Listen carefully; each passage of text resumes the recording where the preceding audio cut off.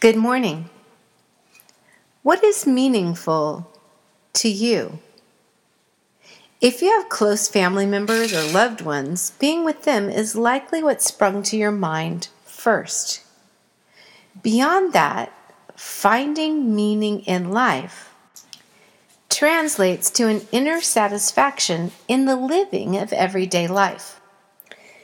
Ergo, activities and responsibilities may shift or change according to our seasons of life, oft altered by things out of our control.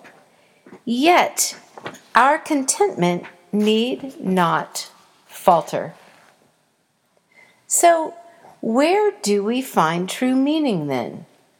Meaning that will translate to contentment.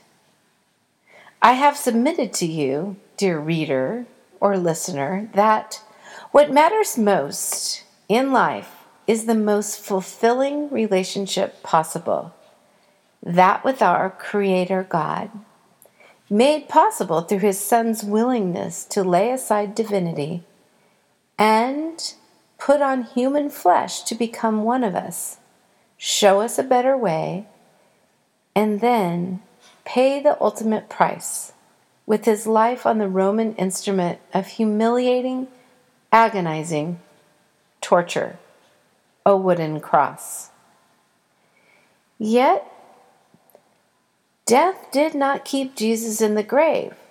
No, indeed not. He defeated death when He emerged from the garden tomb on the third day, just as He said He would do, friend. Blaise Pascal had it right.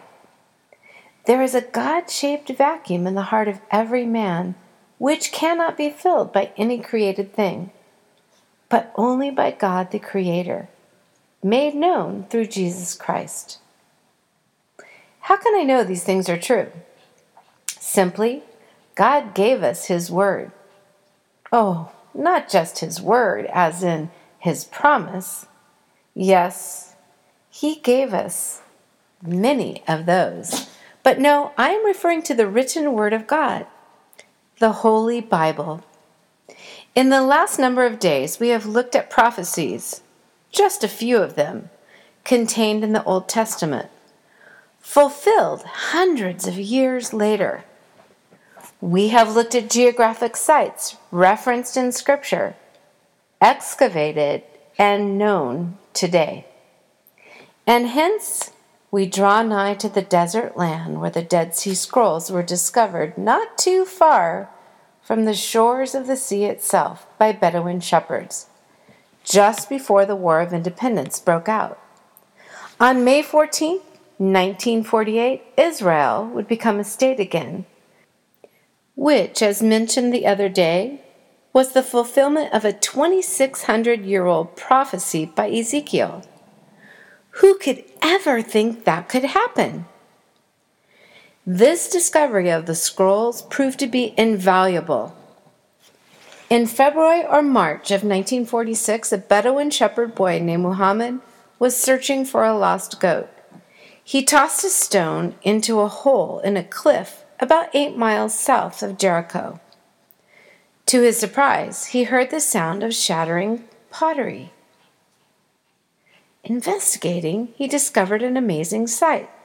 On the floor of the cave were several large jars containing leather scrolls, wrapped in linen cloth. Because the jars were carefully sealed, the scrolls had been preserved in excellent condition for nearly 1,900 years. Over 1,000 ancient manuscripts were discovered in the northwestern side of the Dead Sea, close to a site called Qumran, between the years 1947 to 1956, in 11 different caves where the Essenes lived. Among the scrolls found were books of the Hebrew Bible, the Old Testament. All the books, in fact, except Esther and Nehemiah. The most common books found were Psalms and Deuteronomy.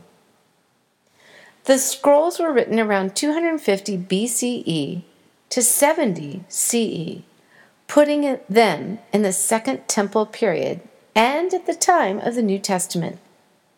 Before the Dead Sea Scrolls, the oldest complete Hebrew manuscripts in possession were from AD 900. The scrolls demonstrate the unusual accuracy of the copyists of Scripture, spanning a 1,000-year period.